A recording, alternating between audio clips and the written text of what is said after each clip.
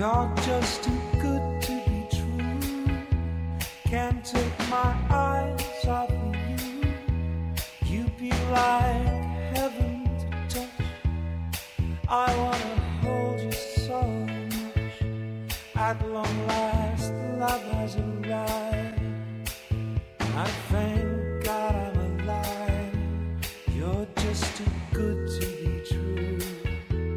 Can't take my eyes off of you. Hello and welcome to another exciting episode of Talkin' Movies. I'm Max. I'm Tim. And this is episode 7. Finally, we're through the end of our second month. And hopefully through with really depressing movies for a while. We'll see. This has been a clean sweep. Like you're saying, I think last week, about how we haven't watched a movie yet where one of the main characters doesn't die horribly. Yep. We're talking about The Deer Hunter today, and I hope you've all seen it, because we're going to talk about it. So if you haven't, you should go watch it.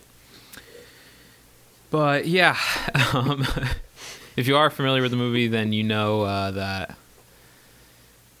one of the characters, Christopher Walken, dies horribly. And I was thinking about it, like, it's not just this month. It's like all the movies you watched so far, including Carrie and the Blair Witch Project. Yeah. I mean, not so much Blair Witch, because, like, I guess, you know, it's mysterious as to what exactly happens, but... They disappear, so it's assumed they're dead. Yeah. But, I mean, Carrie was, like, that to me was a very sad movie to watch. Yeah. And, it's just been one depressing movie after another. Hopefully that will change next month. It's Christmas time. Yay. December, right? Holly Jolly Christmas? Yep. That's what we're doing? Yeah, we're going to have a Holly Jolly Christmas. We're going to talk about that later, but for now we'll talk about The Deer Hunter.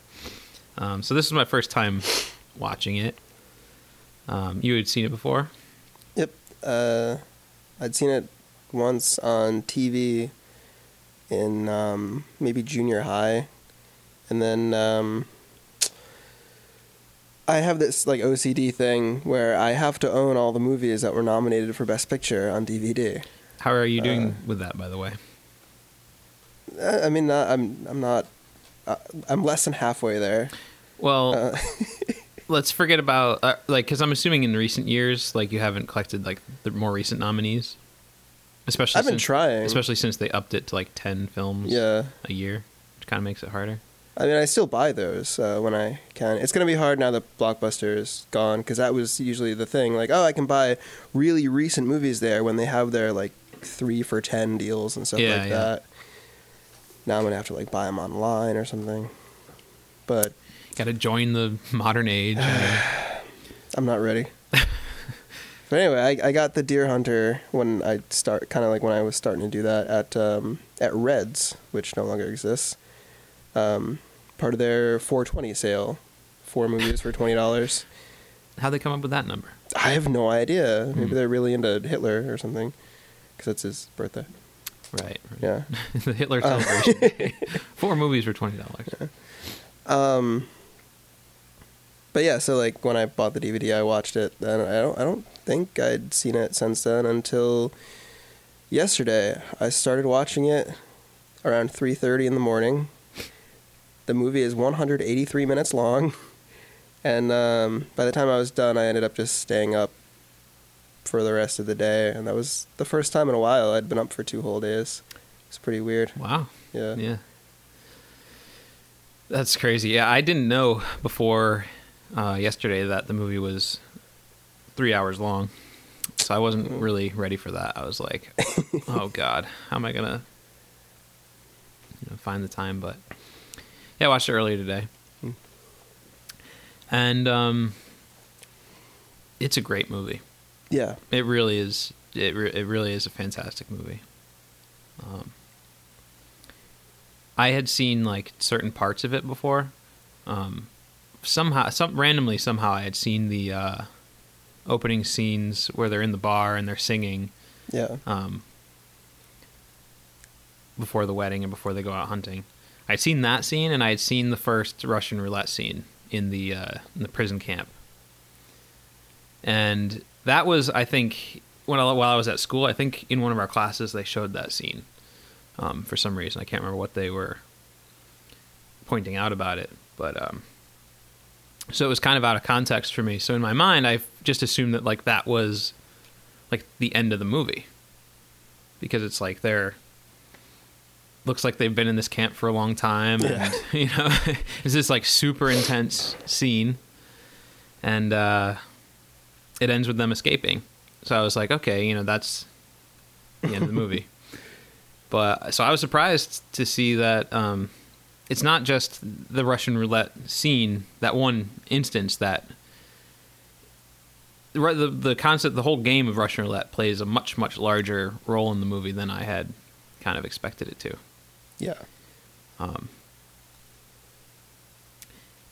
And I really like how we transition between the sort of like the home life and the war life, going from Pennsylvania to Vietnam. It just happens in like a quick kind of cut. Like all of a sudden we're just there. Yeah. And Robert De Niro is like unconscious, and he kind of like comes to, and it's almost as if everything that we just saw is sort of just like this memory or a dream that he has. And he's just suddenly awake now in this horrible reality where whole families of hiding people get blown up to smithereens, and people are forced to play death games. Yeah, all around, I mean, it's just really a lot of horrible things happening. Which was very controversial at the time, and you know, somewhat to this day, as far as like the politics of the movie. And it was seen as, well, the 78, like the two big Vietnam War movies came out, Coming Home and The Deer Hunter, and Coming Home was seen as like the liberal one, and The Deer Hunter was seen as like a conservative one. Mostly because of like the negative way in which the North Vietnamese are portrayed, and the whole Russian roulette thing, which everyone was saying, you know, there's no documented cases where this of any prisoners being forced to play Russian roulette, and there's not like one sympathetic North Vietnamese character. And the argument was made, and I think I agree with it, that it's more, the whole Russian roulette thing is just a metaphor for like war in general, and they're just like, you're thrown into this game, this war, where literally your life is on the line. You're gambling with your life, like, but just by going out there, you are gambling with your life. Yeah. That's kind of how I had sort of viewed it anyway. And like, who was it? Bert Schneider, who had been one of the people behind Easy Rider that we talked about last week, and he had won an Oscar for the documentary Hearts and Minds about Vietnam, and he got booed off the stage when he was reading, like as his acceptance speech, he was reading a letter at the Academy Award. Yeah, from the head of Vietnam, and they were like, "How dare you!" And like John Wayne and Frank Sinatra came out and said, "We're sorry about what happened." Yeah, and, I had just I did a little bit of reading. Actually, the only thing I read was the inside notes in the DVD that you gave me, and that had said that like it was nominated for Oscars, and as the ceremony was going on, there were people outside protesting the movie. Vietnam War veterans who were against the war, who I guess felt that this movie somehow glorified the war. I don't really know exactly, because I mean, it says that there were Vietnam War vets who were against the war, and they were unhappy with the movie. Maybe because of the negative way that felt that it glorified the like the fact that we were there, like the Americans going in and being all heroic, and they're seen in a positive light, and that the North Vietnamese are. But the yeah, I don't know. It's weird because like the movie doesn't really concern itself with like politics at all. Like it's not really like, it's not a movie about the Vietnam War necessarily. Like I don't really think it has anything to do with Vietnam specifically. Right. Well, like, on the you surface, could take the story and just swap it with like World War II, and it would essentially be the same. Exactly. But the thing about that is, a lot of them were like, well, clearly the Nazis were evil. North Vietnamese, maybe not. Mm-hmm. And But like on the surface, it's about the Vietnam War, and Right. that's as far as the people were willing to look Yeah, before gotcha. they started. And Jane Fonda, who was like very against the movie, possibly just because she was the star of Coming Home, which was running up against it. She never even saw the movie, and she was telling people, "Don't go see this horrible trash." Right. So, Just- Hanoi Jane strikes again. It's such a strange like notion. I mean, like now with all the years that have gone by in between, and like Vietnam is in the past and everything. It's not like a thing that's happening now. I mean, I just don't see how you could really say that it glorifies the war in any way. I think and sometimes the movie really does feel like it's very, like you used the term epic last week to describe it. Yeah. And sometimes it really does feel like it has this huge scale and is very epic, but like really when it comes down to it, it's a very, very intimate story just about these 3 guys, or more specifically, these 2 guys. Yeah. And just their personal experience with it. And like, we're very much in their own little world. They're just in the middle of all this stuff that's going on around them. And, we see certain things happening, but like, they never tell you like what, like when even these things are happening or where they are or like anything. I mean, we know that they're in Saigon. But other than that, it's kind of just like, I don't know. There's nothing specific like about the war. I don't know if it really is trying to make a statement about any sort of political agenda. But I feel like it is making a statement about sort of the theme of the month, of American masculinity. Maybe not American masculinity, but masculinity in general. Mm-hmm. The whole idea of like, we're going out hunting and now we're going to war, Right. and like all these things.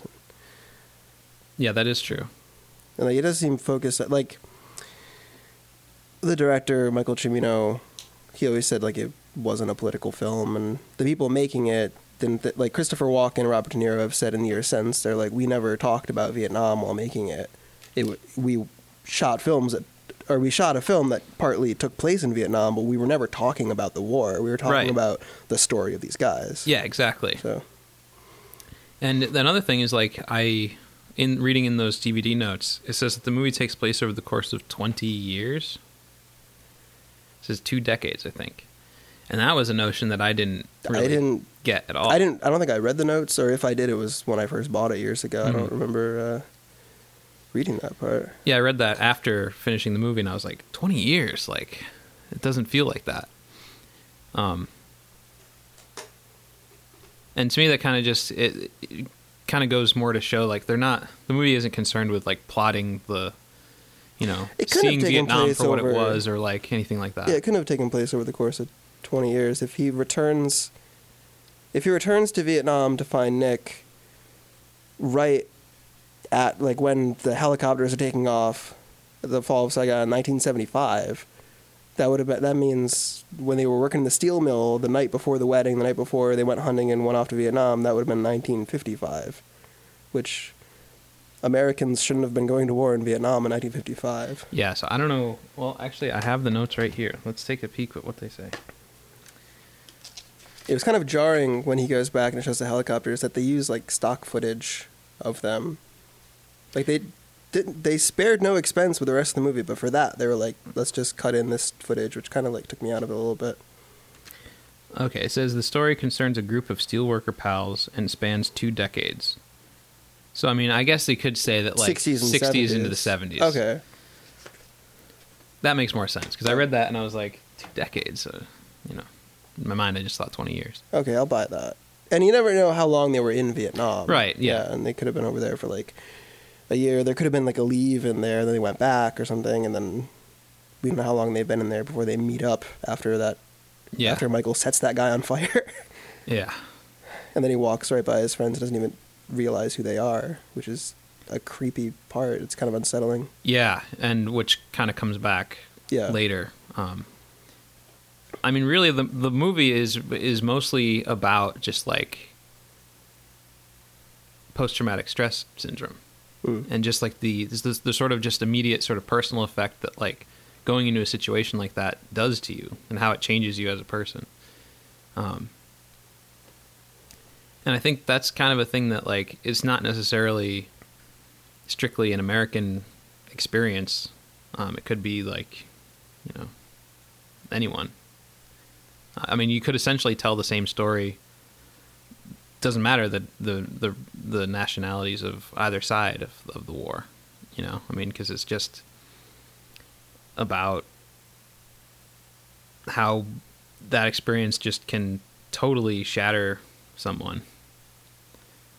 The friendship between Nick and Michael, Christopher Walken and Robert De Niro, like at the center of the film, is really interesting. And just because of stuff we've been talking about the past few weeks, like I kind of was watching it this time, just like looking for things, and that kind of connected to the 3 films we've watched this month. Yeah. Previously. And Michael could very well be madly in love with Nick. Yeah, and he's just like this quiet definitely. Guy. John Cazale's character is always hooking him up with women, and nothing ever comes from it. And the one time he ever like tries to make a move on a woman, the Meryl Streep character in this film, he's drunk, and it could just be he was just watching her dancing with the one he really wants to be with. It could have been like a displacement thing. And at the wedding. Yeah. Yeah. I don't know. I was starting to think maybe that's what was going on. Yeah, I mean, because like clearly he's kind of somewhat interested in, Meryl Streep, but when she's even like throwing herself at him, like he's not really responding in that way. And it takes a while for them to kind of like actually, hook up with each other. Yeah. And when it happens, like he's just laying in bed, like kind of, he's just totally passive in the moment. She's the one who like comes and finally, makes that happen. Yeah.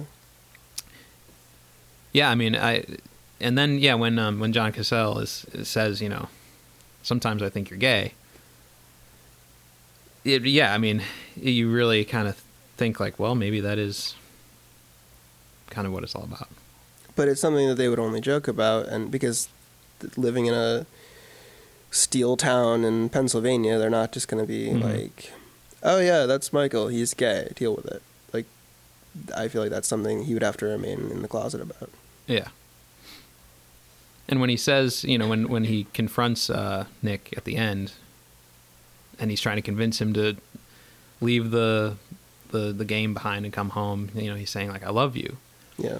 And, that could easily be just like the love that 2 close friends share. Yeah. But, it could mean more. Yeah, I mean, it is funny, like how, strangely enough, these 4 movies, and all 4 of them concern themselves with these, like, where we're following just two guys, and kind of the friendship and relationship that they have with each other. Like that is definitely like the center of the film. But one of the things I really admired about this is how well it paints a portrait of like that whole town, that group that they come from. Because you got John Cazale's character, John Savage's character, who is the one who gets married and he goes off to war with them, and George. I tried pronouncing this in an episode. George Dzunza. I'll say Dzunza. Who owns the bar, and then there's their friend Axel, who's played by someone they just found in a steel mill when they were doing like research for the film. Oh, really? Yeah, and he does a great job in it. But I don't know if he ever ended up doing anything else or became an actor, but his performance in this is great. Yeah, I mean the whole intro, and it lasts a long time. It's like probably nearly an hour. Yeah, well, that's what everybody always says, and I was paying attention this time because, mostly because I'd read an article by Robin Wood a few years ago about the structure of the film, and I was looking at, at certain points I'd hit display and see, where we were, and they go to Vietnam after 52 minutes. The wedding itself doesn't start until, the third, the wedding starts at, 28 minutes. So the wedding itself is really the wedding and the reception, and De Niro running around naked. Right, that whole night. That's like 24, 25 minutes. But yeah, the whole first sequence is roughly an hour. And then the Vietnam is also 50-something minutes. Mm-hmm. And like, well, that's what Robin Wood's article discussed. The interesting, like, you get almost an hour of them at home, almost an hour of them at Vietnam, and then like 20-something minutes back at home, 20-something minutes back in Vietnam, and then just like a really short coda, back like epilogue type thing. Yeah, that is interesting. But it had a lot of people accuse The Deer Hunter of just ripping off The Godfather and starting out with this big wedding. But the thing is, like, I don't see it as like ripping off. It might have been inspired by that, but it's just, that's a great way to get to know a bunch of characters. It's just have a big event that they're all attending. Yeah, no, and I mean, like, and just watching the whole wedding, I mean, like, it brings to mind like weddings that I've been to with all my friends, you know. Yeah. And just, it makes the characters very real because I can, like, you know, identify with them. You know, I've been to a wedding where, you know, everybody's like, starts off and everybody's in such a great mood, and it's just like everyone's just gets shit-faced drunk, and everyone's dancing like crazy people, and then, like, you know, a fight breaks out, blood is shed, you know, blood, sweat, and tears. Like, that's like, you know, I don't know if I've been that's to those a good weddings. I'd like to go to a wedding like that sometime. Well, you should have been at Tim and Beth's wedding. Oh, I didn't realize there was fighting and blood. There were fisticuffs. Oh. Yeah. Yeah, I mean, it brings to mind, like, just those great moments in life. And the last actual, like, sort of shot of the movie is this quick, it goes through the cast, like, and we see these freeze frames of all the different characters. Yeah, I love when movies do that. Yeah, it's nice, because, like, you can kind of, I don't know, more so identify, like, who each person was, because if you see like a list of, like, names of actors and even characters, like, sometimes you don't make the connection of, like, you know, oh, you know, who was Axel again, and, like, you know, you just, and it's a nice little, like, curtain call for them. It's like, oh, these characters we haven't seen them in a while, we get to see them again right now. Like, especially for a movie that, like, is as long as that one is. Yeah, and it's just nice to see them all, like, sort of happy again, because you know, all the shots that they choose are sort of like when they're carefree and not totally shattered human beings. But the last shot that they use is from the wedding when they're kind of all together, and then I think, like, Robert De Niro falls down or something like that. And it kind of just feels like that moment, that night, that wedding night, was sort of like the best moment of their lives. It was at the time when they were, like, most happy. And everything after that was just, will never be the same. Yeah. So that, like, I like being able to think back to the wedding as this kind of, like, happy event that they all shared. But I can see where, like, you know, I mean, people, I think it's easier to compare it to The Godfather because you have two actors who were in The Godfather, kind of like in the scene. I mean, Robert De Niro wasn't in The Godfather, but he was in part 2. He was in the, you know, two actors that are, like, identified mostly with The Godfather in this big wedding scene. And I think this might have been right after, or maybe right before, they did the TV version of The Godfather, where they edited The Godfather and Godfather Part 2 together and put it out in chronological order on TV. So, like, people watching that would just be like, oh, Robert De Niro is in The Godfather. Right. But I've never seen that version. They used to show it on AMC sometimes. Really? Which, it was really interesting to watch. They would have, like, weekends where they would show The Godfather and The Godfather Part 2 and The Godfather Part 3 and The Godfather Saga. Like, and the saga being, like, everything all edited together. Well, the first two, yeah. And it's a lot of time out of your weekend, but yeah. It was interesting to watch it like that. But yeah, John Cazale was amazing. And while they were making the movie, The Deer Hunter, they knew he was dying. They made sure they got all his scenes first because they didn't know if he'd make it through the end of the shoot. And he did make it to the end of the shoot, but he died before the movie came out. And I think it was Robert De Niro who they couldn't insure him, like, to have, like, the backing of, like, a major studio Universal did the movie, like, they needed to have insurance on all the actors, so Robert De Niro paid what an insurance company refused to, just like so John Cazale could be in the movie. Wow. And Meryl Streep was with John Cazale at the time. I don't know how long they've been together, at least a couple of years, I think. It was like a very serious relationship. I don't know about recently. I don't know much about her love life for the past 30 whatever years. But I think as recently as like the 90s, she was referring to him as the love of her life. I'd like to think that if she was with somebody else right now, she'd be polite enough to not refer to a dead ex as that, but I don't know. I mean, sometimes that's just the truth, you know? I mean... Yeah, that's just mean. I don't know. Especially when you're old, like, you know, later in life and older, like, in most cases, if you're, like, remarrying, like, you could very well be remarrying someone else who is also remarrying and have already gone through, like, these devoted relationships that for whatever reason didn't work out. Like, there's an understanding there that kind of, you know, well, we can try to be happy. I don't know. That's a different discussion, but every single feature-length film, I think he did one short when he was starting out, but every single feature-length film John Cazale was in was nominated for Best Picture at the Oscars. Yeah, that is crazy. Yeah.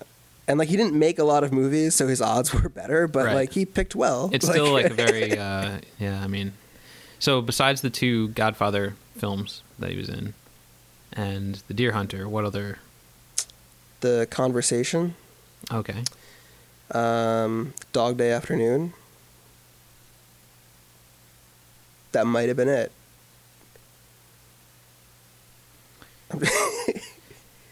I'm trying to think of I'm trying to think of all the movies that were nominated within those 6 years, and I think that was it. So he was only active like for just such a short amount of time. Yeah, and he was amazing in all those movies.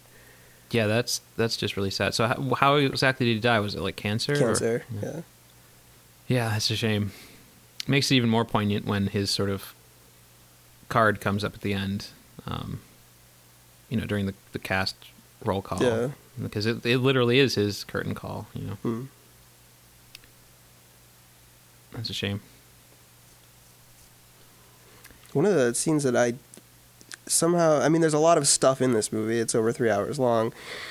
So naturally there might be moments that you won't remember over time. And one that I caught this time that I didn't remember at all was when De Niro pulls the gun on John Cazale when they go hunting after he comes back from Nam. I can't believe I ever forgot that. Yeah. He fucking pulls the trigger on him. Yeah. Like, it's not just that he points at it. He actually, Mm-hmm. And because I didn't remember it happening, I was like, is he actually going to pull the trigger? He won't pull the trigger. And then click. And I love that they heighten that you can hear the click every time they're playing Russian roulette, or in that moment, they make sure the audience hears a click. I mean, and that's the thing. That's the whole thing that, really, the whole game of Russian roulette, the way it's used in this movie is really brilliant because it distills the whole the trauma of being in a war and being in that situation into just this one sort of thing that you can identify and relate to. I mean, it's one thing to kind of show, somebody kind of out there shooting and killing people and being shot at and stuff. And then to say oh, I've been through, a great trauma, or I've seen some shit. Yeah. But I mean, when you're in that moment of being forced to shoot yourself in the head, basically, and knowing that you escaped just barely with your life, it's something that you can, I don't know, clearly sort of relate to an audience. This is how messed up it was, and just how lucky you are to be alive, and the guilt that goes along with that, and just everything, and how people don't understand your experience. The way that he carries that gun around and casually points it at people, and he's doing it before they leave to Nam. He's kind of when they're out there and he's arguing about the boots. Yeah, John Cazale's kid. He keeps pointing it at Michael. And the whole time I'm waiting for something bad to happen. He's gonna shoot someone with that. But then when Michael comes back, that kind of just sort of careless, nonchalant attitude about this thing that literally is like it's death, and you're holding it in your hand, and like, yeah, I mean, it's the whole Russian roulette thing is really used really, really well.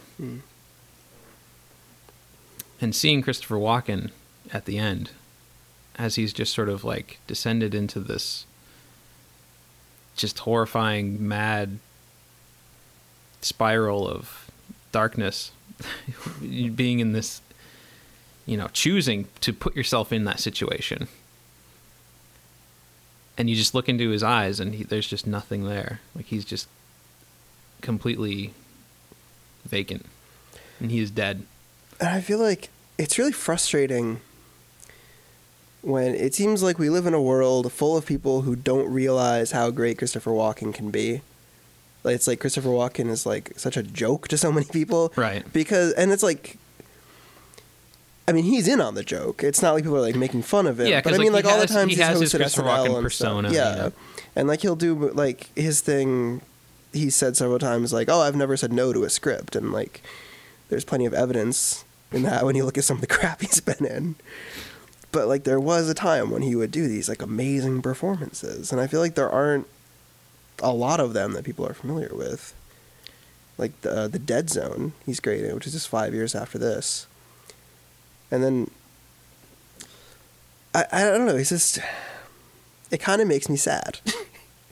Like, there's more to him than just that crazy voice. Well, even like, in this day and age, like Robert De Niro is kind of like, I wouldn't say fallen from grace or anything like that, but I mean, there was a time where like he was probably like the biggest, most respected actor on the planet. Yeah.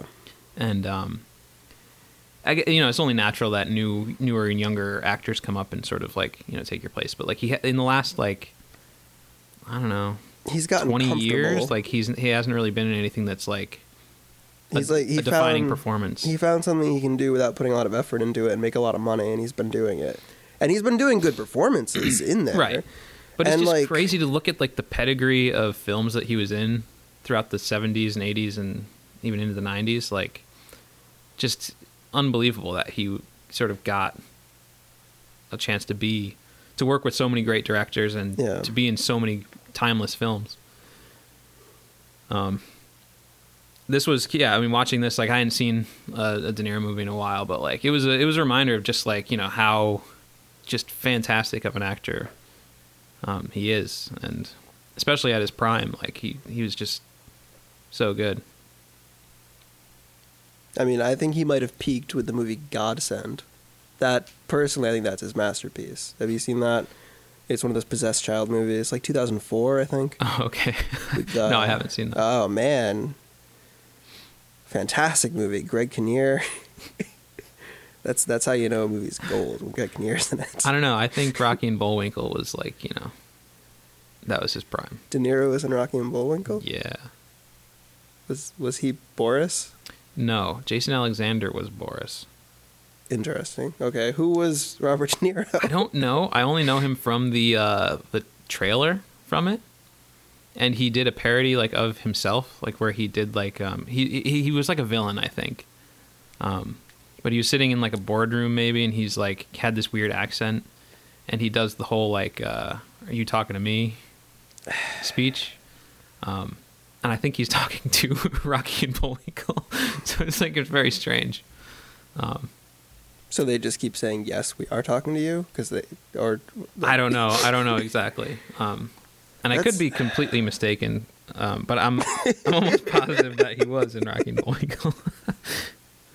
Because I never actually saw the movie, but I just remember seeing that in the trailer and just being like, whoa. Now that I've brought up Godsend as a joke, I'm thinking about it, and it's interesting that like his performance in that kind of reminds me of in the 60s when like Vincent Price would sort of like ham up a lot of the villains he was playing, and it was almost like, oh, here's this guy who used to be a really respected actor, and now he's just like, ooh, I get to play a villain, I'm gonna chew the scenery and kind of like make like menacing stares and stuff. I don't know, but it wasn't a good movie though, and he wasn't that great in it. Yeah, okay, I'm looking at IMDb now. Robert De Niro was, in fact, in the 2000 film The Adventures of Rocky and Bullwinkle. He played Fearless Leader. Huh. So there you go. But yeah, I mean, watching, this movie, he's just so good at playing these kind of like emotionally distant characters. Yeah. And so, I mean, he's perfectly suited for a role like Michael. And I just, you just love how he kind of just, in some scenes, they'll just explode with sort of this almost like craziness and super intensity. But for most of it, he's very reserved and soft-spoken and kind of just almost goes with the flow. And then after the movie is over, the character moves to New York City, shaves, starts driving a cab, changes his name to Travis. Yeah, I mean, like, he could, maybe. No, that was a very different character, but that would be, I don't know, just another Vietnam vet that De Niro played. Yeah. And in Greetings and Hi Mom, two of his Brian De Palma films, in Greetings, at the end of the movie, he ends up going to Vietnam, and he tries to make amateur porn there. And in Hi Mom, it's like the sequel to it, and he again plays a Vietnam vet. But they don't really talk about it much. I mean, it's a very political film, but the fact that he is a vet, they don't really talk about that much. Kind of like in Midnight Cowboy, John Voight. Yeah. It's like kind of a vet, but they don't really talk Could about be, it. but you don't know. We just get that shot of him on the stairs. Like that one shot in Harold and Maude, where if you miss it, you don't realize that she was in a concentration camp. Never seen Harold and Maude. Oh. It's not a spoiler or anything. Just, okay. There's one point where like Harold and Maude are sitting somewhere, and she like reaches her arm and her sleeve goes up or something, and you just see like numbers tattooed on her arm, yeah. And that's it. No other mention of it whatsoever. That's cool. Yeah. That reminds me of in The Deer Hunter at the very end when Christopher Walken reaches for the gun. Yeah, and we see those fucking veins. These horrible sort of track marks or something. These black streaks on his arm, and like you don't really know what exactly had happened. Was it some sort of drug, like heroin or something? I would assume heroin. There were a lot of people who went off to Vietnam and came home addicts, or some who never came home, like Nick. Or like Michael, they came home but were never really home. But yeah, right. Sorry. But yeah, that's a really creepy. That whole sequence is really creepy, and it actually kind of reminded me of Apocalypse Now, in a way, where, like Colonel Kurtz, Nick has sort of gone AWOL and sort of become this whole, almost this other person. Yeah. This somewhat mythological figure, not so much like, but there's, like Michael is looking around for like, he wants to play the American, and his first is like dismissive. He's in this like super, high-end secretive kind of like club where he's sort of like the star attraction or whatever. He's a local celebrity. Yeah. And then, they have to get on the boat and go down the river to this place where he is. And you don't know what you're going to find when you get there. You don't know what state he's going to be in. So that whole kind of thing kind of reminded me of Apocalypse Now. But yeah, when you do come face to face with him, it's just horrifying. I mean, the thought of seeing one of your, best friends, closest friend or family member or something, and then not even acknowledging the fact that you're there, and not even, not recognizing you or knowing you is just, it's just the worst. In that moment when they ask for, I think it was his parents' birthday. Right. And Nick just can't remember. Think of it at all. Like the faces he makes, it's so like frustrating. That's like, it's almost like that's the start of it right there. It's like all his past is gonna slip away, and like I don't know. And you just think about, like, you know, what if Michael had caught up to Nick on that night, that first time that, like, he sees him in the club, in the, you know, the roulette club. It you know, would have been completely different. Or what if they had been able to get all three of them onto that helicopter successfully? And then, because, I mean, Nick probably just assumes that they died. Because he's safe in the helicopter. They just fall into the river. Yeah, and, like, yeah, that's true. So, yeah, as far as Nick is concerned, like, he has got to assume that they're both dead. Yeah. Well, although he sends money. He sends money. That's to right. That's right. Them, though. So, actually, that wouldn't make sense. So, never mind. Yeah, that is interesting to think. I mean, that he would send money to Steve. Yeah. You'd think that he'd send it to Linda. Yeah. Or that he wouldn't even be thinking about that at all. It could have been something where, like, at the beginning, when he first started doing it and was getting the money, he was like, you know, oh, just send it here. Yeah. He might have maybe sent it to Steve's home, like, thinking that, like, oh, send it to his widow because he was married and had a child on the way. So maybe he was, like, starting to make this money and was just like, oh, send it to his family. But she doesn't get it. It's right. It's in Steve's right, drawer. But then maybe somehow, you know, finds his way to him. I don't know. But yeah, that is a really frustrating scene when they're on the helicopter, though. Like, it's just like, seriously, they can't just get them up there. Like, yeah. But Michael is amazing through the whole Vietnam sequence, just how much he just takes over, and he's like, this is what we do to survive, and like, we have to do this to get out of the camp, and then, like, once they're, like, in the river, we have to get onto this tree, and we have to do it, like. No, he was, I mean, clearly he was the strongest of the three. Yeah. And he saves Steve when Steve, like, lands on a rock, I guess he says, when they fall into the river. Breaks his legs. He's able to, like, pull him out. Not able to save his leg, but I don't think anybody could have at that point. But. He saved his life. Yeah. I don't know if Steve's very happy that he saved his life. Yeah. Lieutenant Dan. Sorry. It's interesting, all the stuff they did in Forrest Gump with Lieutenant Dan's legs with, like, green screen. Yeah. Or, I don't know if it would have been blue screen at the time. I don't know. But, and then in this, they don't even, it's not really, I bought it, that, hey, the guy has no legs. Yeah, and clearly his legs are just kind of, like, inside the wheelchair, kind of just covered up.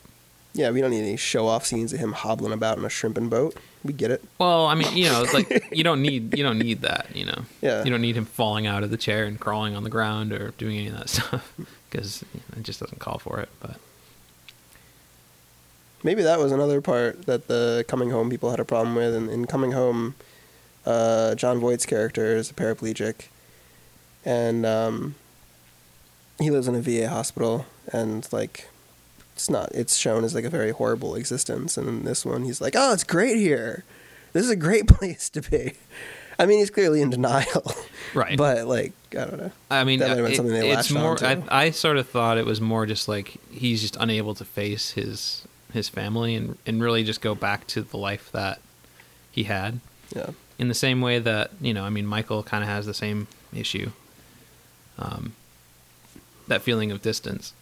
And it's something that I imagine, like, and that was really, this movie did a really good job of, like, portraying, like, PTSD in a very kind of realistic way, in a way that, like, you can understand. Like, you know, it's hard to imagine, like, suddenly finding yourself in the Vietnam War, this literal sort of hell on earth, and then having to, you know, and being there for, you don't even know how long. It's just this, like, blur of, you know, carnage and just always fearing for your life and not being able to relax. And then going back home to a place where nobody's changed. Everyone's just, like, the same, and they go about their same lives, and, like, you know. Well, John Cazale has a mustache. Right. But other than that, yeah. And they're all just sort of, like, you know, they all want to talk to you and all want to, you know, everyone at the grocery store wants to hug you when you walk and kiss in. you and like, you know, hug and like look at your medals, and you're just like, yeah.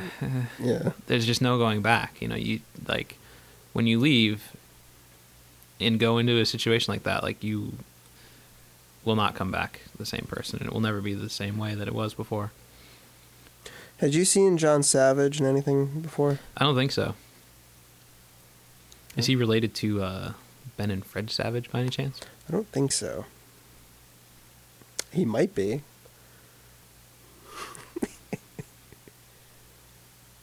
What else has he been in?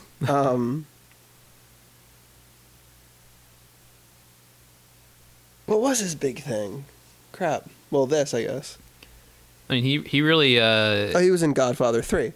Oh, was he? I forget. Yeah, so that's another actor. So the 3 actors, they're all in... Yeah, because Robert Duvall didn't want to come back, or he was working on another movie or something. So they were like, oh, well, let's say that his character's dead, and hey, here's his son, played by John Savage. That's crazy. Yeah. He had a very small role in Do the Right Thing,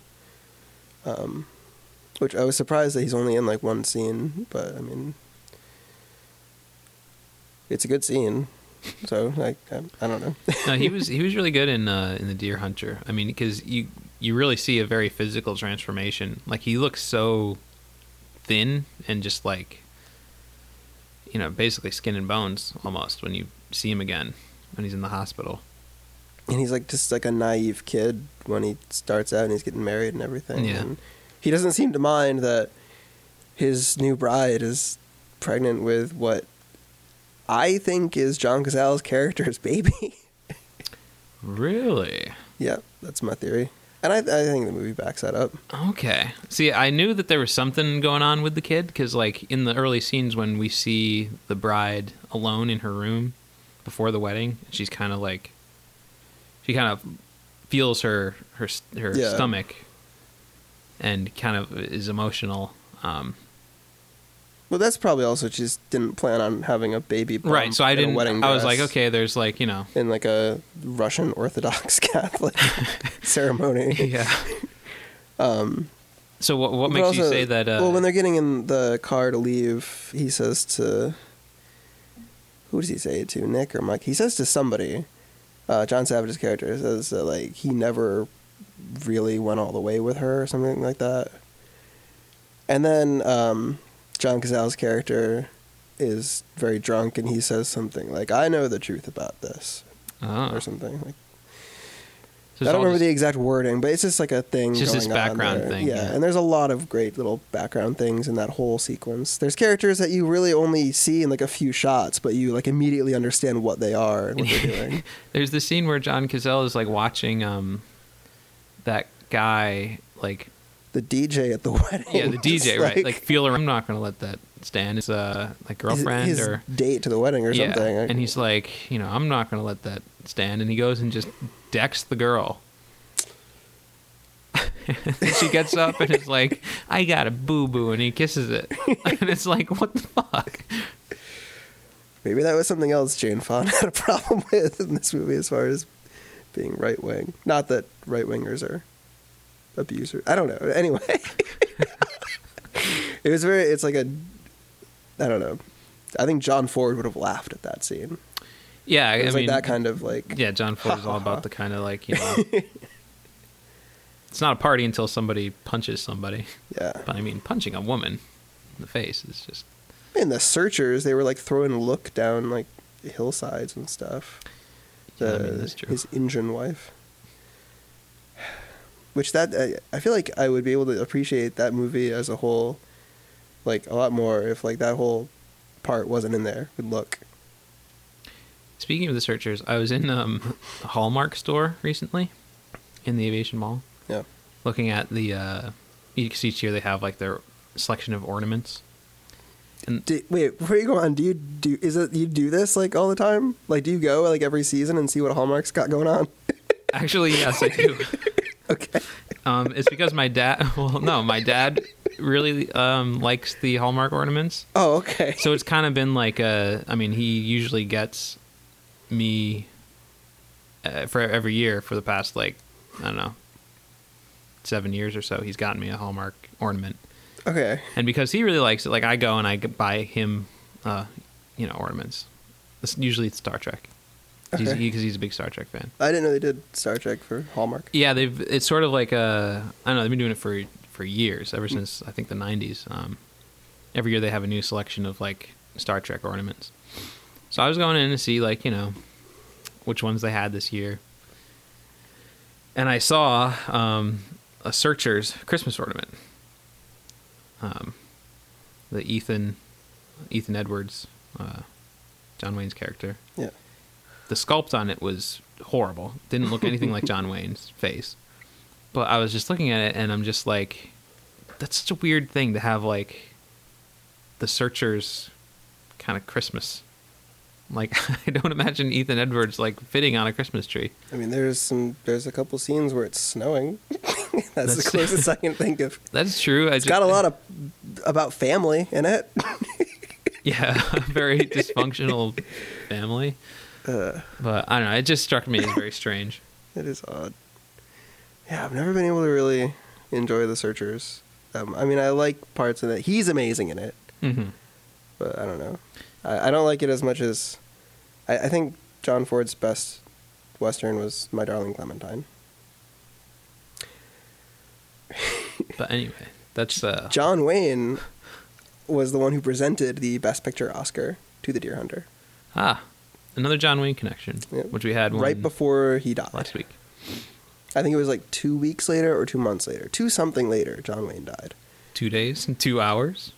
2 minutes? I think it was long. Did he just drop dead on the stage after he presented the award? Hanoi Jane would have danced on him.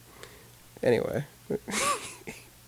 He had made a Vietnam movie that I still have not seen. It's known as one of the worst movies ever made, The Green Berets. That's crazy that he... Well, it was Vietnam movie. When you think of a Vietnam movie, I feel like the majority of Vietnam movies are anti-war movies. Right. And he is not an anti-war fellow. No, I mean, he's from the days of, like, the World War II movies that were all...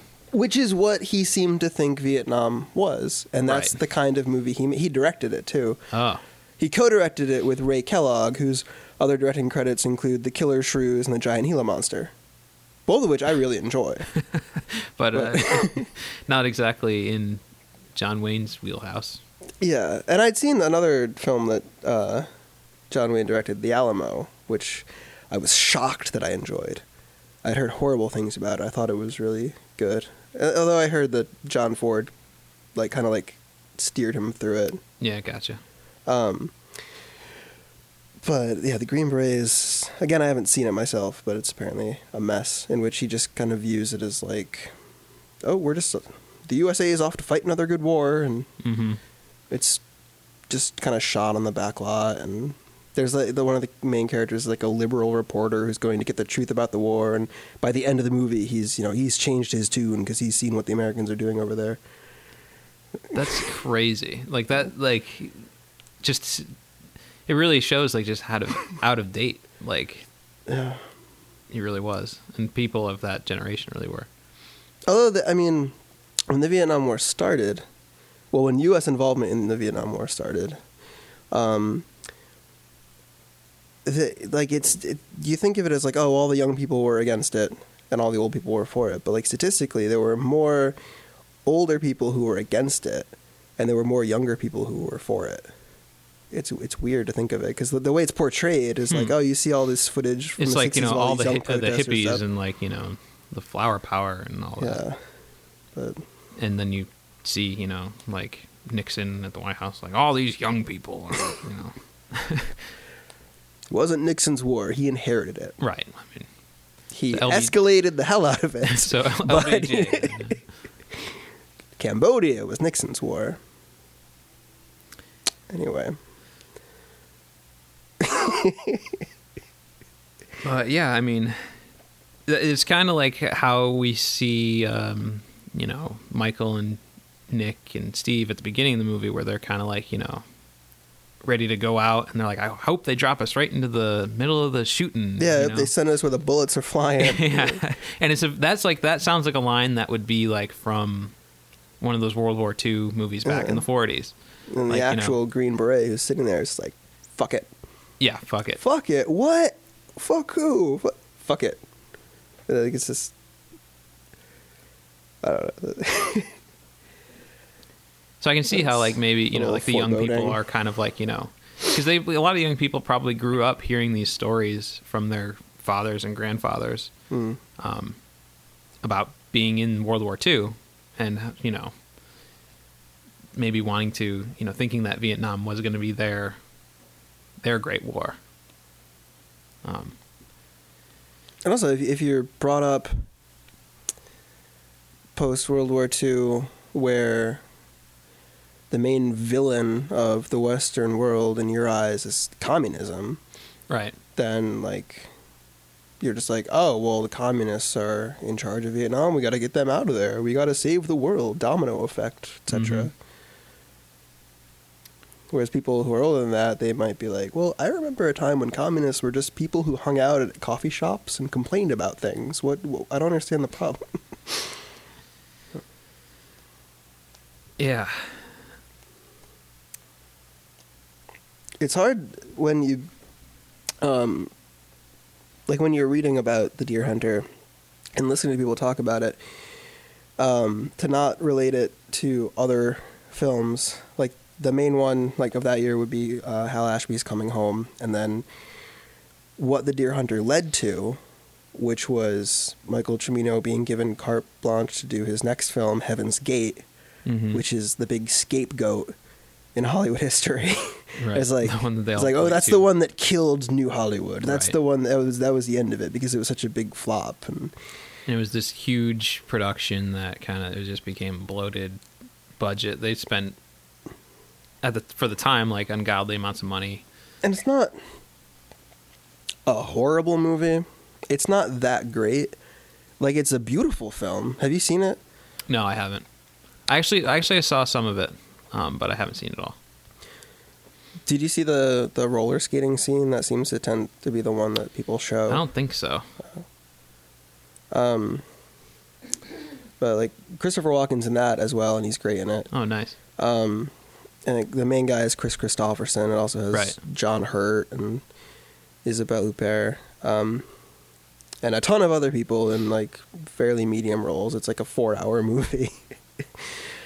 And it's one of those things where, like, you know, Michael Cimino is seen as like, oh, he ruined it all. Like, directors used to like have all this freedom in the 70s, but it wasn't necessarily him. It was just the 6 years after Jaws, you know, things are changing, and it's not like you can't just go and see. We're not going to expect to like make a lot of money on like a 4-hour, well, not really art film, but not like a, you know, standard blockbuster. And also the producers let him do everything he did. And that's what I was just going to say, is like, you know, you can't blame him if he's just sort of like asking for more and the studio is willing to give him more and then it doesn't make it back.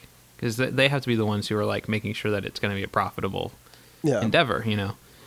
And it would be wonderful if it was like, oh, well, you know, I mean, it's the problem with film as art. Is like you think, oh, well, it's art, so it's artists and they get to just express themselves however they want. But it's weird because it's mixed with business. Even so-called art films have business behind them, and concessions sometimes need to be made. I mean, compromises sometimes need to be made. Unlike almost all other art forms, like film is inherently it's a collaborative piece of work. Like you need other people involved to make it happen, and it's like the most expensive art form to play with because you have to pay everybody. I mean, unless you're working with like friends and stuff and you're just doing it by yourself. But even then, like you're still going to you're going to be winding up paying for things out of pocket. So, I mean, yeah, there's always going to be that financial aspect to it. And when a film costs an exorbitant amount, that increases the amount of money you have to spend on promoting it, to make sure that you make your money back, to get people like to go out and see it and stuff. And there's Heaven's Gate wasn't a really easily promotable movie. Right. Like it's like, oh, it's a Western. Not a lot of people going to see Westerns in the early 80s. Yeah, that's at that time the Western genre pretty much like petered off and wasn't really.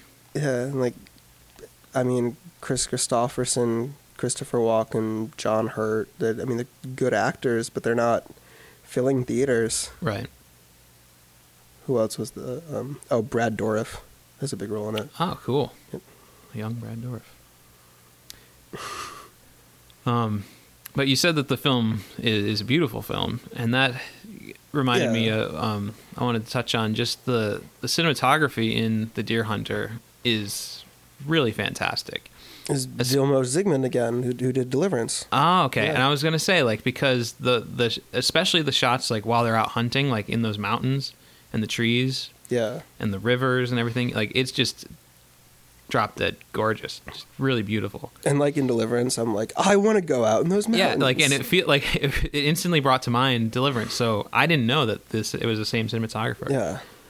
But you can really tell. I mean, it just like the connection to nature that you feel in those scenes is really, really great. But I was watching it on your DVD, the one you had lent me, and the transfer isn't really that great. Doesn't look like it's remastered. Yeah, I think it's an early. I'm not sure what the year on it is, but yeah, it looks like an early release. It's at least 10 years ago that DVD came out. Probably, it'd be amazing to see it Blu-ray. That's what. Yeah, as I was watching, I'm like, I bet this looks film. really, really great. Either on Blu-ray or if you saw it in like a film print in the theater, it probably looks fantastic. Yeah, I'd really like to see that. Yeah, this was a year after Zsigmond did Close Encounters, which got him his Oscar. Ah.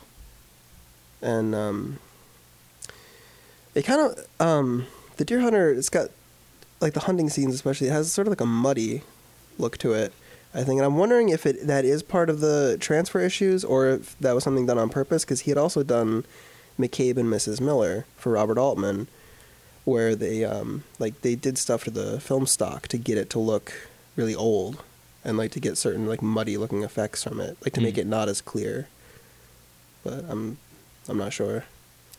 Yeah, I assumed that it was just like the DVD version, the transfer. What do you think it means when they sing "God Bless America" at the end? Because that's been... people have had issues with that. People have been confused by that for decades. Cimino's not talking. I mean,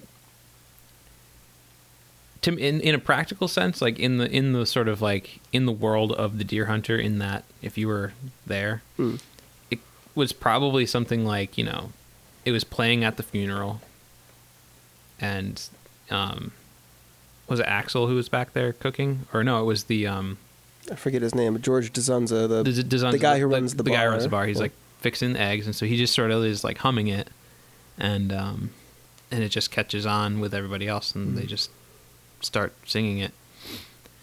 I mean, maybe to me it doesn't seem that weird, because like I'm in situations a lot with friends where we just start humming things and singing random songs. Yeah. But I mean, that specific song right after burying someone who died in Vietnam, not necessarily at war, because the war was over and he was he didn't die in war, really. He shot himself. Yeah. But I mean, like, it's, some people have said like, oh, it's like it could be ironic, like the characters aren't singing ironically, but like the film is putting it in there ironically, like, oh, God Bless America, because it does kind of bring to mind like the you know, the war films of the 40s, where like, you know, a movie would end with like the score with a rousing rendition of God Bless America, and you know, let's give it up for our boys in blue, you know. But also, I mean, the way I look at it is like the film, I think it's somewhat of a pro-American film in that, like, I mean, you just talked about how beautiful the mountains were. Right. Like, what a great life they had in America. Why the hell did they leave America? Look what happens when you leave America. And it's got kind of like a little, maybe isolationist stance to it or something like that. But like... But I think it's not... And that could be how the characters viewed it also. They could be... Right, like, and that's what I think it's like. It's more about like... about setting that up for the character's experience and the character's story, where it's like, in the same way that like when we jumped to Vietnam for the first time, it's kind of like it just suddenly happens. Yeah. And De Niro's like, waking up from this, like, look, there was an explosion that just went off and he's knocked unconscious. He's lying on top of and it's kind of like, guy. These distant memories of this sort of like wonderful place that you kind of tend to idealize when you're not with those people or in that place, And suddenly you're in this just horrible, horrible existence. Yeah, I mean, I think like, you just swap the nationalities, and I mean, it could be, Pennsylvania could be anywhere, It's home. It could be West Virginia. Pennsylvania could be West Virginia. Yeah, exactly. No, I mean, it's, it's just, it's home, and home, is beautiful and serene, and, you're comfortable, and you're not, you're relaxed at home. Yeah.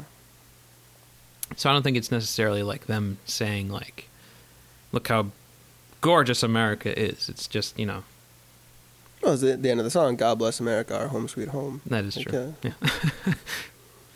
So, I mean, I don't know. I mean, maybe it does have like a little bit of the patriotic slant to it.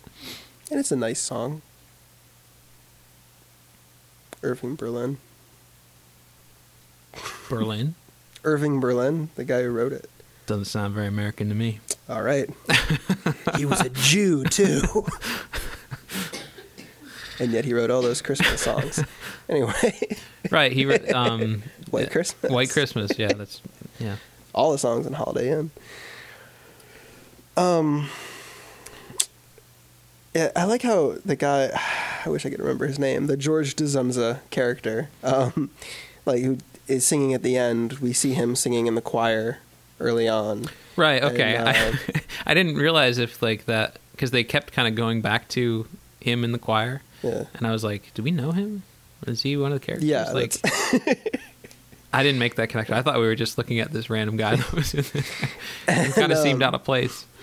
And, like, Nick, you see him making bets at the bar early on, and then later on he's gambling with his life. And Steve, you see him dancing at his wedding, doing that great Russian dance where they get down on like to their knees, almost kick their legs out, which I can't do. Our friend Steve Phelps can do that very well. Maybe he can't now, but he could do it like years ago when we did Fiddler on the Roof. Who also happens to be named Steve. So yeah, maybe it's just a Steve thing. But and then like he ends up losing his legs, and there's just like interesting bits of like things early on that match up later. And, like, that's a neat thing. And the handgun, the revolver, that well, that's like one of those sayings. Stan. I can't remember what the saying is, where it's like if you introduce a gun in the first act, it has to go off in the third act or something like that. And like, I think that's a saying. I've heard the same sentiment, but only the example was Gremlins. Basically, like, because you say the rules. If you give people rules, like they can't be fed after midnight, you don't expose them to water, then you have to break those rules. It makes sense. Yeah. Although it is a different gun. John Cazale's character grows a mustache and gets a different gun, I think. Yeah, it is a different gun, yeah. He had a lot of stuff going on while they were at war.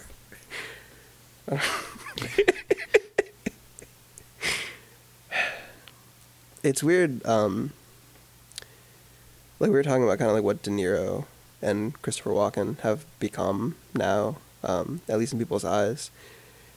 Here's one of Meryl Streep's like first movies. And now everybody's just like, oh yeah, she's the best actress ever. Like she's the best actress in the world. Like it's like a given thing. You don't really think about it or whatever, but like she's amazing in this movie. She's heartbreaking to watch in this movie. Definitely. And gorgeous also. Definitely. But I think before this she'd done I know she'd done Julia, which was nominated for Best Picture the year before. She had like a small role in it though. You mean the movie where she plays Julia Childs? No.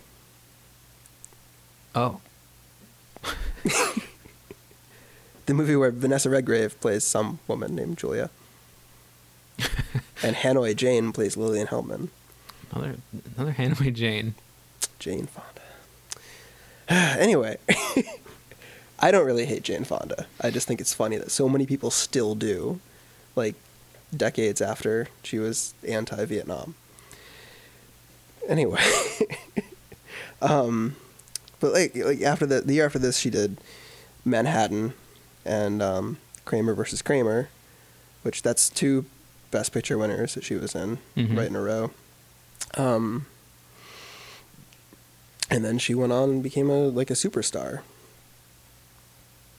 Yeah, and it's funny that like even like today she's still a superstar, which is something kind of a rarity with, you know, especially with actresses who, you know, later in life, older actresses usually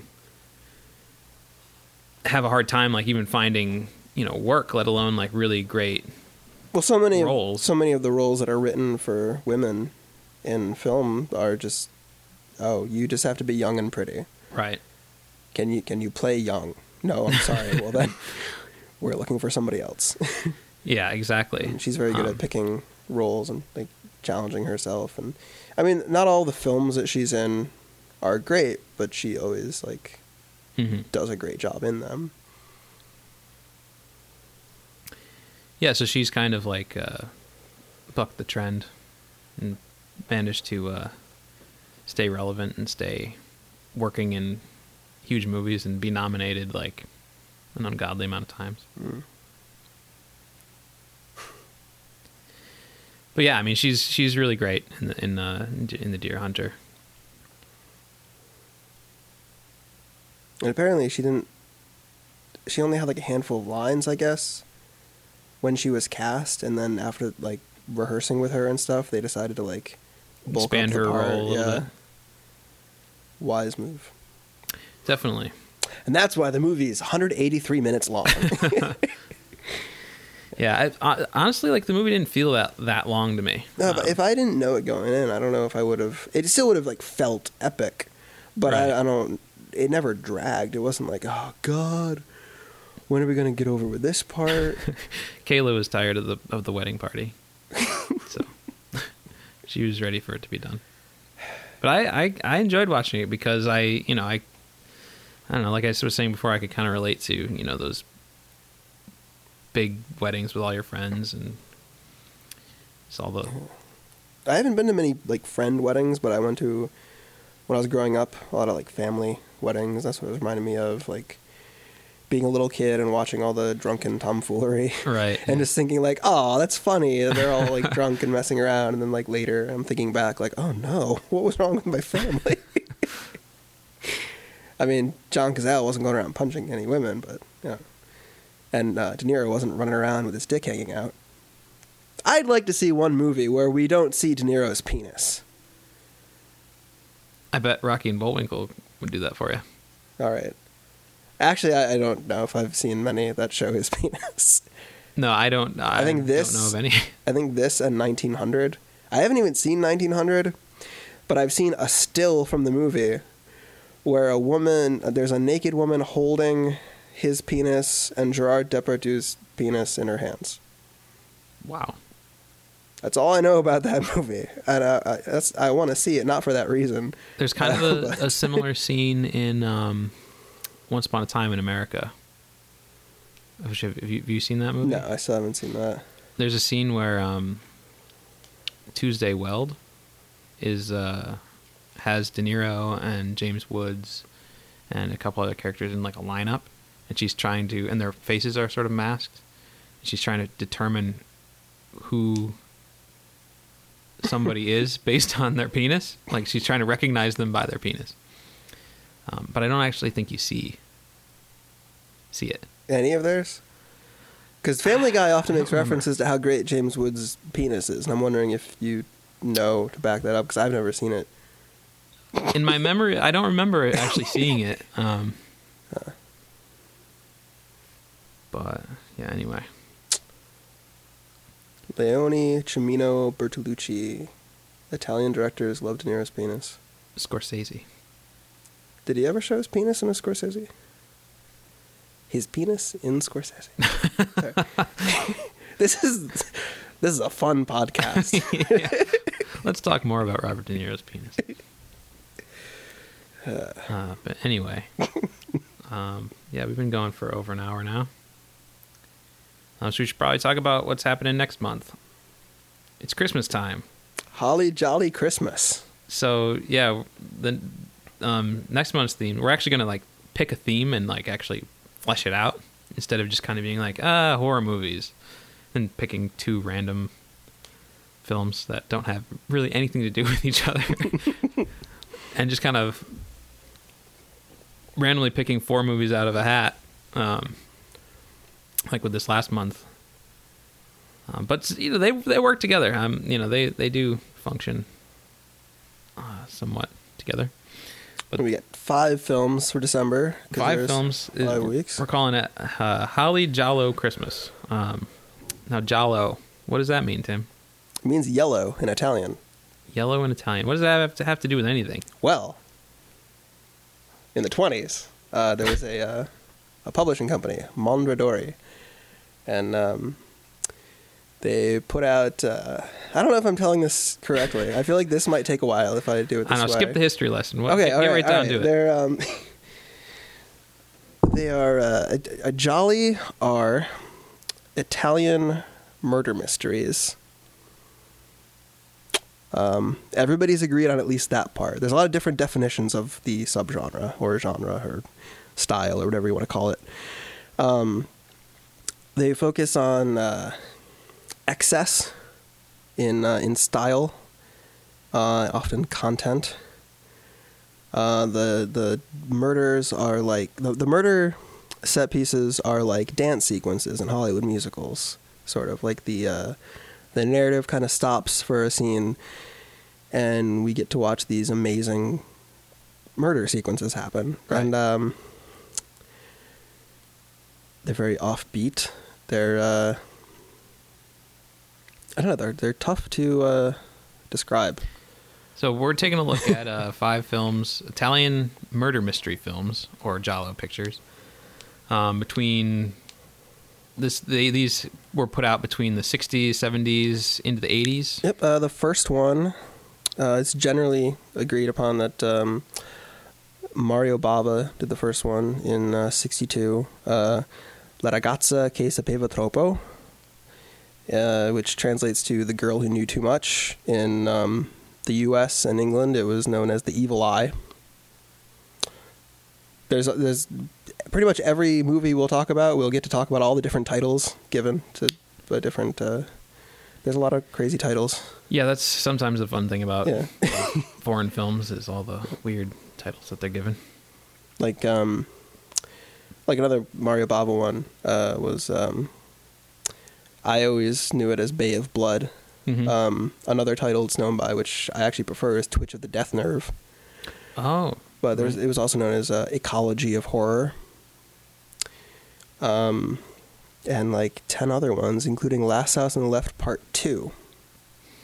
That's It came out a year before Last House on the Left. But when it was released in America, at one point, the sequel. Yeah. To Last House on the Left. Well, that's like A Virgin Among the Living Dead was on VHS as Zombie 4, and it came out in 72. And Zombie, or Dawn of the Dead, was 78, so... I don't know, that's distribution for you. Yeah.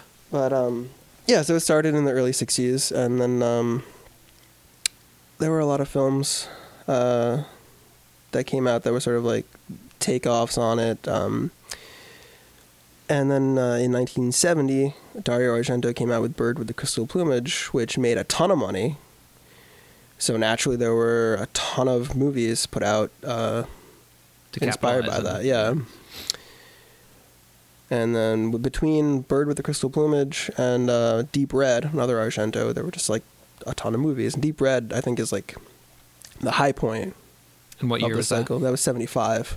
So so that was kind of like just a 5-year period. Yeah, and there were Jolly before and Jolly afterwards.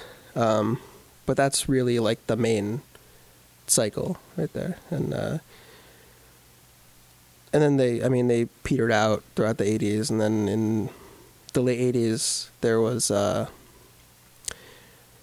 Stage Fright and Opera, and then those are the last like big ones, and then there have been some since then, but not many audiences have paid attention since then. Cool. So yeah, that's what we're going to be looking at next month. So we're kind of going back into the horror genre. It's a sub-genre, but yeah, I mean, most people who know about it learn about it through horror. Although, like, lately people are like, "Oh, well, it's not horror; it's thrillers." But I mean, some of them don't really count as horror. Some of them are just straight up mysteries. But a lot of them, probably the are most horror. famous of which would be Suspiria. Yep, that's. I don't remember what episode, or was it when you were talking about Kill Baby Kill in the Deliverance episode? I think. Yeah. I talked about the Giallo Fantastico sub genre, Right. where it's a murder mystery that has like a supernatural explanation to it. Yeah, so I'm sorry if you were looking forward to a month of happy Christmas movies, but We'll sneak one in, we're gonna get one Christmas movie in there for you. and it will be. It's not a Giallo, but it's definitely connected, because when Giallo films got to North America, they kind of mutated into slasher films, and we're going to be doing an early example of a sort of like proto slasher film. So maybe you can figure what that one out is. But yeah, so so what's the first movie up? What are we doing next week? I don't know. What do you want to watch? I don't know. I thought you were going to put together the list. Yeah, I got these guys here. Okay. I'm looking at a stack of probably about 20, 25 DVDs. Tim has. Do you want to start with The Start, The Girl Who Knew Too Much, or do you want to see like just a typical pre-Argento Giallo? Well, let's start at the very beginning. All right. It's a very good place to start. Then next week we'll be talking about La ragazza che sapeva troppo. You like to say that, don't you? I do. I took Italian for like a month, but I don't remember much of it except for film titles, which I like to say, like Lo Squartatore di New York, The New York Ripper. That's a great movie. Seen that one. Profondo Rosso, Deep Red. Deep Red, yeah. Yep. Or The Hatchet Murders in America. Anyway. What's nice about The Girl Who Knew Too Much is it's Mario Bava. It's actually on Netflix streaming. Nice. So if anyone is listening and is like, how the heck can I watch one of these movies? It's on Netflix. So if you have that, then you can watch it and join us as we talk about it. Join us. Join us. And it's got John Saxon in it, so you know you'll enjoy at least some of it. Everybody loves John Saxon. Yes, that's great. I didn't know that he was in it, but yeah, I mean, my excitement just went up. And he just might be in whatever Christmas movie we watch, too. What Actually, now that I think of what it. could it be? All right, well, that's probably a pretty good place to stop. Yep. So, yeah. Thanks for joining us for another exciting episode of Talking Movies. This time, we were talking walking. Christopher Walken, that is. I'm Max. I'm Tim. We'll see you next time.